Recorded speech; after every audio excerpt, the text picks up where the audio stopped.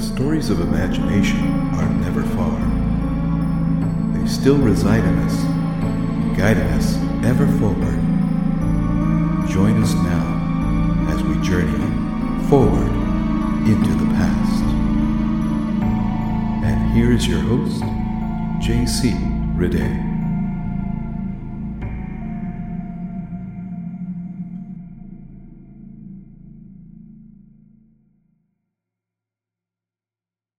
Hi, friends, and welcome to another holiday edition of Forward into the Past. I'm J.C. Riday, your host and narrator, and today we're kicking off the holiday season for this year with a wonderful story from 1895 entitled Christmas on Wheels, and written by Willis Boyd Allen, who wrote another Christmas tale that I read last year entitled The Shadow of Christmas Past. Do yourself a favor and check out that story as well. Mr. Boyd's stories have become some of my favorites. The Christmas tree is one of the most iconic symbols of the holiday season, but its history is surprisingly complex and dates back centuries. The first Christmas trees were decorated by pagan cultures in Europe, who believed that evergreens had magical powers to protect them from evil spirits during the winter solstice. When Christianity spread throughout Europe, the pagan tradition of decorating evergreen trees was adopted by Christians who saw the trees as symbols of eternal life and the birth of Jesus Christ. The first recorded Christmas tree was erected in the Strasbourg Cathedral in Alsace, France in 1539. The Christmas tree tradition quickly spread throughout Germany and other parts of Europe. In the 16th century, Martin Luther, the leader of the Protestant Reformation, is said to have added lighted candles to a Christmas tree in order to represent the stars in the sky on the night of Jesus' birth. In the 1800s, the Christmas tree tradition was brought to the United States by German immigrants. The first Christmas tree in America was reportedly erected in Pennsylvania in 1821. The tradition quickly spread throughout the country, and by the end of the century, Christmas trees had become a popular holiday decoration in American homes. Today, Christmas trees are decorated by people all over the world, regardless of their religion or culture.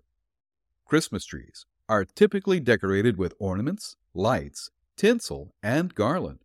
Some people also choose to place gifts under the Christmas tree. There are many different legends and stories associated with the Christmas tree. One popular legend tells the story of a spider who wanted to celebrate Christmas with the other animals on a farm. After the family had set up the Christmas tree for the celebration that evening, they brought in all their farm animals so that they too could look upon the beautiful tree. Well, all except the spider, which the housewife chased out of the house with a broom. That evening, the spider crept back into the house and, upon seeing the beautiful tree, decided to help decorate it by leaving bits of webbing on the tree. When the family awoke on Christmas Day the next morning, they were astonished to see the sparkling dew which had collected on the spider's webbing overnight. To this day, it is still considered good luck to find a spider hiding in the Christmas tree. And the spider's gift of the webbing is still seen to this day in the form of glittering tinsel. Another popular legend tells the story of Martin Luther, who is said to have lighted candles to a Christmas tree in order to represent the stars in the sky on the night of Jesus' birth. Luther was also said to have been the first person to put a star on the top of a Christmas tree. While neither of those legends can be confirmed, Martin Luther did believe that the Christmas tree was a simple and pure way to celebrate the birth of Christ. Christmas trees are decorated and displayed in many different ways around the world.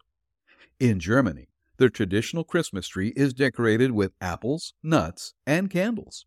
In Sweden, Christmas trees are often decorated with straw ornaments and gingerbread cookies. In the United States, Christmas trees are typically decorated with a wide variety of ornaments, including balls, bells, and angels. The Christmas tree is a beloved holiday symbol, with a rich history and lore. Christmas trees are decorated and displayed in many different ways around the world, and they bring joy to people of all ages during the holiday season. And speaking of bringing joy to people of all ages, let's begin our latest story in the Forward into the Past Pantheon with the 1895 Christmas story, Christmas on Wheels, written by Willis Boyd Allen. Christmas on Wheels by Willis Boyd Allen, Boston, 1895. A railroad station in a large city is hardly an inviting spot at its best, but at the close of a cheerless, blustering December day, when biting drafts of wind come scurrying in at every open door, filling the air with a gray compound of dust and fine snow, when passengers tramp up and down the long platform waiting impatiently for their trains, when newsboys wander about with disconsolate red faces, hands in pockets, and bundles of unsold papers under their ragged and shivering arms, when, in general, humankind presents itself as altogether a frozen, forlorn, discouraged, and hopeless race, condemned to be swept about on the nipping dusty wind like Francesca and her lover, at the rate of 30 miles an hour, then the station becomes positively unendurable. So thought Bob Estabrook as he paced to and fro in the Boston and Albany depot, traveling bag in hand, on just such a night as I have described. Beside him, locomotives puffed and plunged and backed on the shining rails as if they too felt compelled to trot up and down to keep themselves warm and in even tolerably good humor. "Just my luck," growled Bob with a misanthropic glare at a loud-voiced family who were passing. "Christmas is coming, 2 jolly Brighton parties and an oratorio thrown up, and here am I, fired off to San Francisco. So much for being junior member of a law firm. Wonder what—" Here the ruffled current of his meditations ran plump against a rock, and as suddenly diverged from its former course.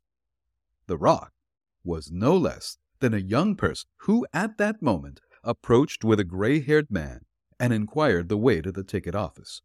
"Just beyond the waiting room, on the right," replied Bob, pointing to the office and lifting his hat courteously in response to the young lady's question.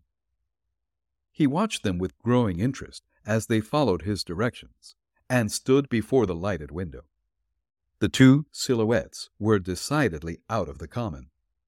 The voice, whose delicate tones still lingered pleasantly about Mr. Robert Estabrook's fastidious ears, was an individual voice, as distinguishable from any other he remembered as was the owner's bright face, the little fur collar beneath it, the daintily gloved hands, and the pretty brown traveling suit.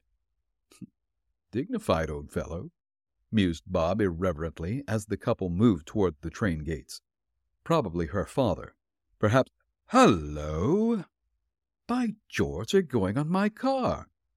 With which breath of summer in his winter of discontent, the young man proceeded to finish his cigar, consult his watch, and, as the last warning bell rang, step upon the platform of the already moving Pullman.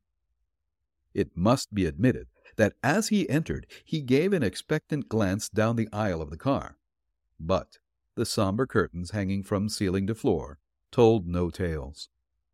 Too sleepy to speculate, and too learned in the marvelous acoustic properties of a sleeping car to engage the porter in conversation on the subject, he found his berth, arranged himself for the night with the nonchalance of an old traveler, and, laying his head upon his vibrating atom of a pillow, was soon plunged into a dream at least 50 miles long. It was snowing, and snowing hard. Moreover, it had been snowing all night and all the afternoon before. The wind rioted furiously over the broad Missouri plains, alternately building up huge castles of snow and throwing them down again like a fretful child, overtaking the belated teamster on his homeward journey, clutching him with its icy hand, and leaving him buried in a tomb spotless as the fairest marble howling, shrieking, racing madly to and fro, never out of breath, always the same tireless, pitiless, awful power. Rocks, fields, sometimes even forests, were blotted out of the landscape. A mere hyphen upon the broad white page lay the western-bound train, held fast by the soft but firm hand. The fires in the locomotives, there were 2 of them, had been suffered to go out. The fuel in the tenders was exhausted, and the great creatures waited silently together, left alone in the storm, while the snow drifted higher and higher upon their patient backs. When Bob had waked that morning to find the tempest more furious than ever, and the train stuck fast in a huge snowbank, his first thought was of dismay at the possible detention in the narrow limits of the Pullman, which seemed much colder than it had before. His next was to wonder how the change of fortune would affect Gertrude Raymond. Of course, he had long ago become acquainted with the brown traveling suit and fur collar. Of course, there had been numberless little services for him to perform for her and the old gentleman, who had indeed proved to be her father. Bob had already begun to dread the end of the journey. He had gone to his berth the night before, wishing that San Francisco were 10 days from Boston instead of 6. Providence having taken him at his word and indicated that the journey would be of at least that duration, if not more, he was disposed, like no few of his fellow mortals, to grumble. Once more he became misanthropic. "There's Miss Raymond now," he growled to himself, knocking his head savagely against the upper berth in his attempt to look out through the frosty pane. Sitting over across the aisle day after day with her kid gloves and all that. Nice enough, of course, recalling 1 or 2 spirited conversations where hours had slipped by like minutes. But confoundedly useless like the rest of them. If she were like Mother, now, there'd be no trouble. She'd take care of herself. But, as it is, the whole car will be turned upside down for her today, for fear that she'll freeze or starve or spoil her complexion or something. Here Bob turned an extremely cold shoulder on the window, and, having performed a sort of horizontal toilet, emerged from his berth, his hair on end and his face expressive of the utter defiance to the world in general, and contempt of fashionable young ladies in particular. At that very moment, Miss Raymond appeared in the aisle, sweet and rosy as a June morning, her cheeks glowing and her eyes sparkling with fun. "Good morning, Mr. Estabrook," she said demurely, settling the fur collar about her neck. Bob endeavored to look dignified, and was conscious of failure. Good morning," he replied with some stiffness, and a shiver which took him by surprise. It was cold, jumping out of that warm berth. "I understand we must stay. Oh, but don't let me detain you," she added with a sly glance at his hair. Bob turned and marched off solemnly to the masculine end of the car, washed in ice water, completed his toilet, and came back refreshed. Breakfast was formally served as usual, and then a council of war was held. Conductor, engineers, and brakemen being consulted, and inventories taken, it was found that while food was abundant, the stock of wood in the bins would not last until noon. There were 12 railroad men and 35 passengers on board, some 20 of the latter being emigrants in a second class behind the 2 Pullmans. The little company gathered in the snowbound car looked blankly at each other, some of them instinctively drawing their wraps more tightly about their shoulders, as if they already felt the approaching chill. It was miles to the nearest station in either direction. Above, below, on all sides, was the white blur of tumultuous, wind-lashed snow. The silence was broken pleasantly. Once more Bob felt the power of those clear, sweet tones. "The men must make up a party to hunt for wood," she said. "While you're gone, we women will do what we can for those who are left." The necessity for immediate action was evident, and without further words the council broke up to obey her suggestion. A dozen men, looking like amateur Eskimos and floundering up to their armpits at the first step, started off through the drifts. One of the trainmen, who knew the line of the road thoroughly, was sure that they must be near a certain clump of trees where plenty of wood could be obtained. Taking the precaution to move in single line, one of the engineers, a broad-shouldered 6-footer, leading the way and steering by compass, they were soon out of sight. As they struck off at right angles to the track, Bob thought he recognized a face pressed close to the pane and watching them anxiously, but he could not be sure. 2 hours later, the men appeared once more, some staggering under huge logs, some with axes, some with bundles of lighter boughs for kindling. In another 5 minutes, smoke was going up cheerily from the whole line of cars, for the trees had proved to be less than a quarter of a mile distant, and the supply would be plentiful before night. When Bob Estabrook stamped into his own car, hugging up a big armful of wood, he was a different-looking fellow from the trim young lawyer who was wont to stand before the jury seats in the Boston courthouse. He had on a pair of immense blue yarn mittens loaned by a kindly brakeman. His face was scratched with refractory twigs, his eyebrows were frosted, his mustache an icy carrot. The average tramp might well have hesitated before acknowledging kinship with him. His eyes roved through the length of the car, as it had that first night in the depot. She was not there. He was as anxious as a boy for her praise. "Guess I'll take it into the next car," he said apologetically to the nearest passenger. "Oh, there's more coming just behind." She was not in the second Pullman. Of course she wasn't in the baggage car. Was it possible? He entered the third and last car, recoiling just a bit at the odor of crowded and unclean poverty which met him at the door. Sure enough, there she sat, his idle, fashionable type of inutility, with one frowsy child upon the seat beside her, 2 very rumpled-looking boys in front, and a baby with terracotta hair in her arms. Somehow, the baby's hair against the fur collar didn't look so badly as you would expect, either.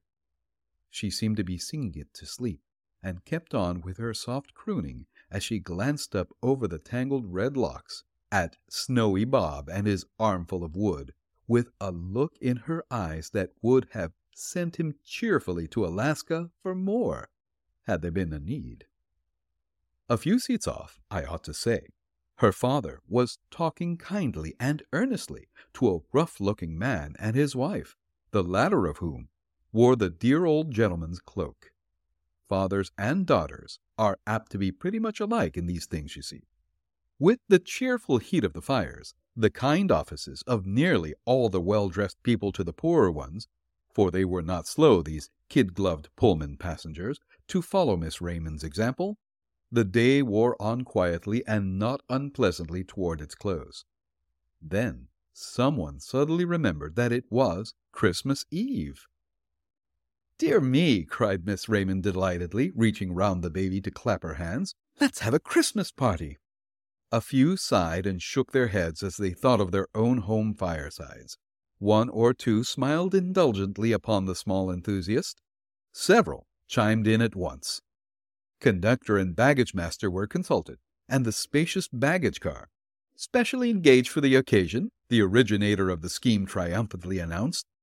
Preparations commenced without delay. All the young people put their heads together in one corner, and many were the explosions of laughter as the program grew.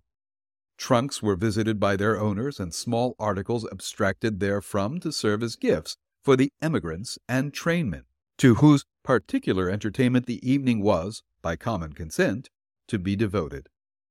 Just as the lamps were lighted in the train, our hero, who had disappeared early in the afternoon, returned, dragging after him a small stunted pine tree, which seemed to have strayed away from its native forests on purpose for the celebration.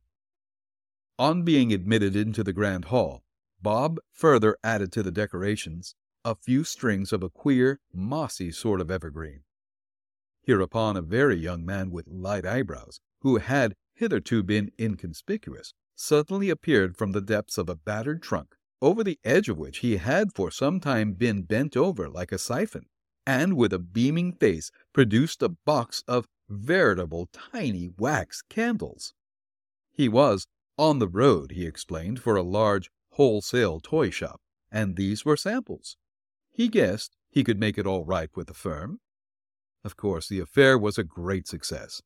I have no space to tell of the sheltered walk that Bob had constructed of rugs from car to car, of the beautified interior of the old baggage car draped with shawls and brightened with bits of ribbon, of the mute wonder of the poor emigrants, a number of whom had but just arrived from Germany and could not speak a word of English, of their unbounded delight when the glistening tree was disclosed, and the cries of Weihnachtsbaum, Weihnachtsbaum from their rumpled children, whose faces walked into a glow of blissful recollection at the sight.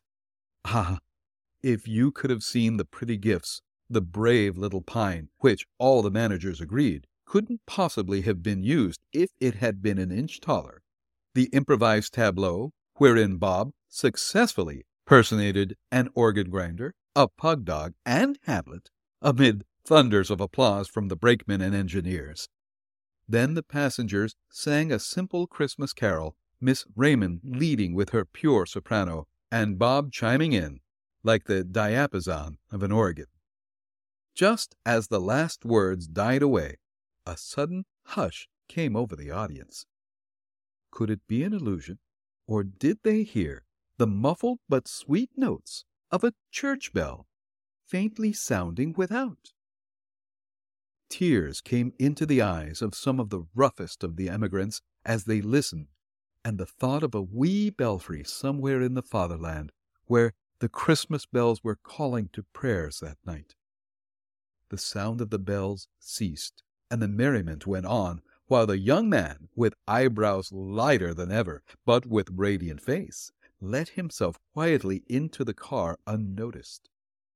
It had been his own thought to creep out into the storm, clear away the snow from the nearest locomotive bell, and ring it while the gaiety was at its height.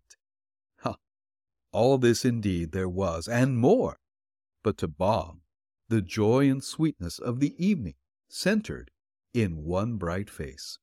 What mattered it if the wind roared and moaned about the lonely snow-drifted train, while he could look into those brown eyes and listen to that voice for whose every tone he was fast learning to watch?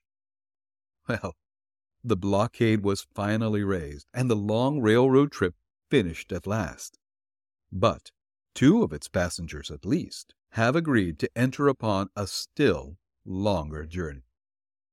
She says it all began when he came staggering in with his armful of wood and his blue mittens, and he doesn't care at all when it began. He only realizes the joy that has come to him, and believes that after a certain day next May, it will be Christmas for him all the year round. Isn't that a beautiful story? It's definitely become one of my favorites this year.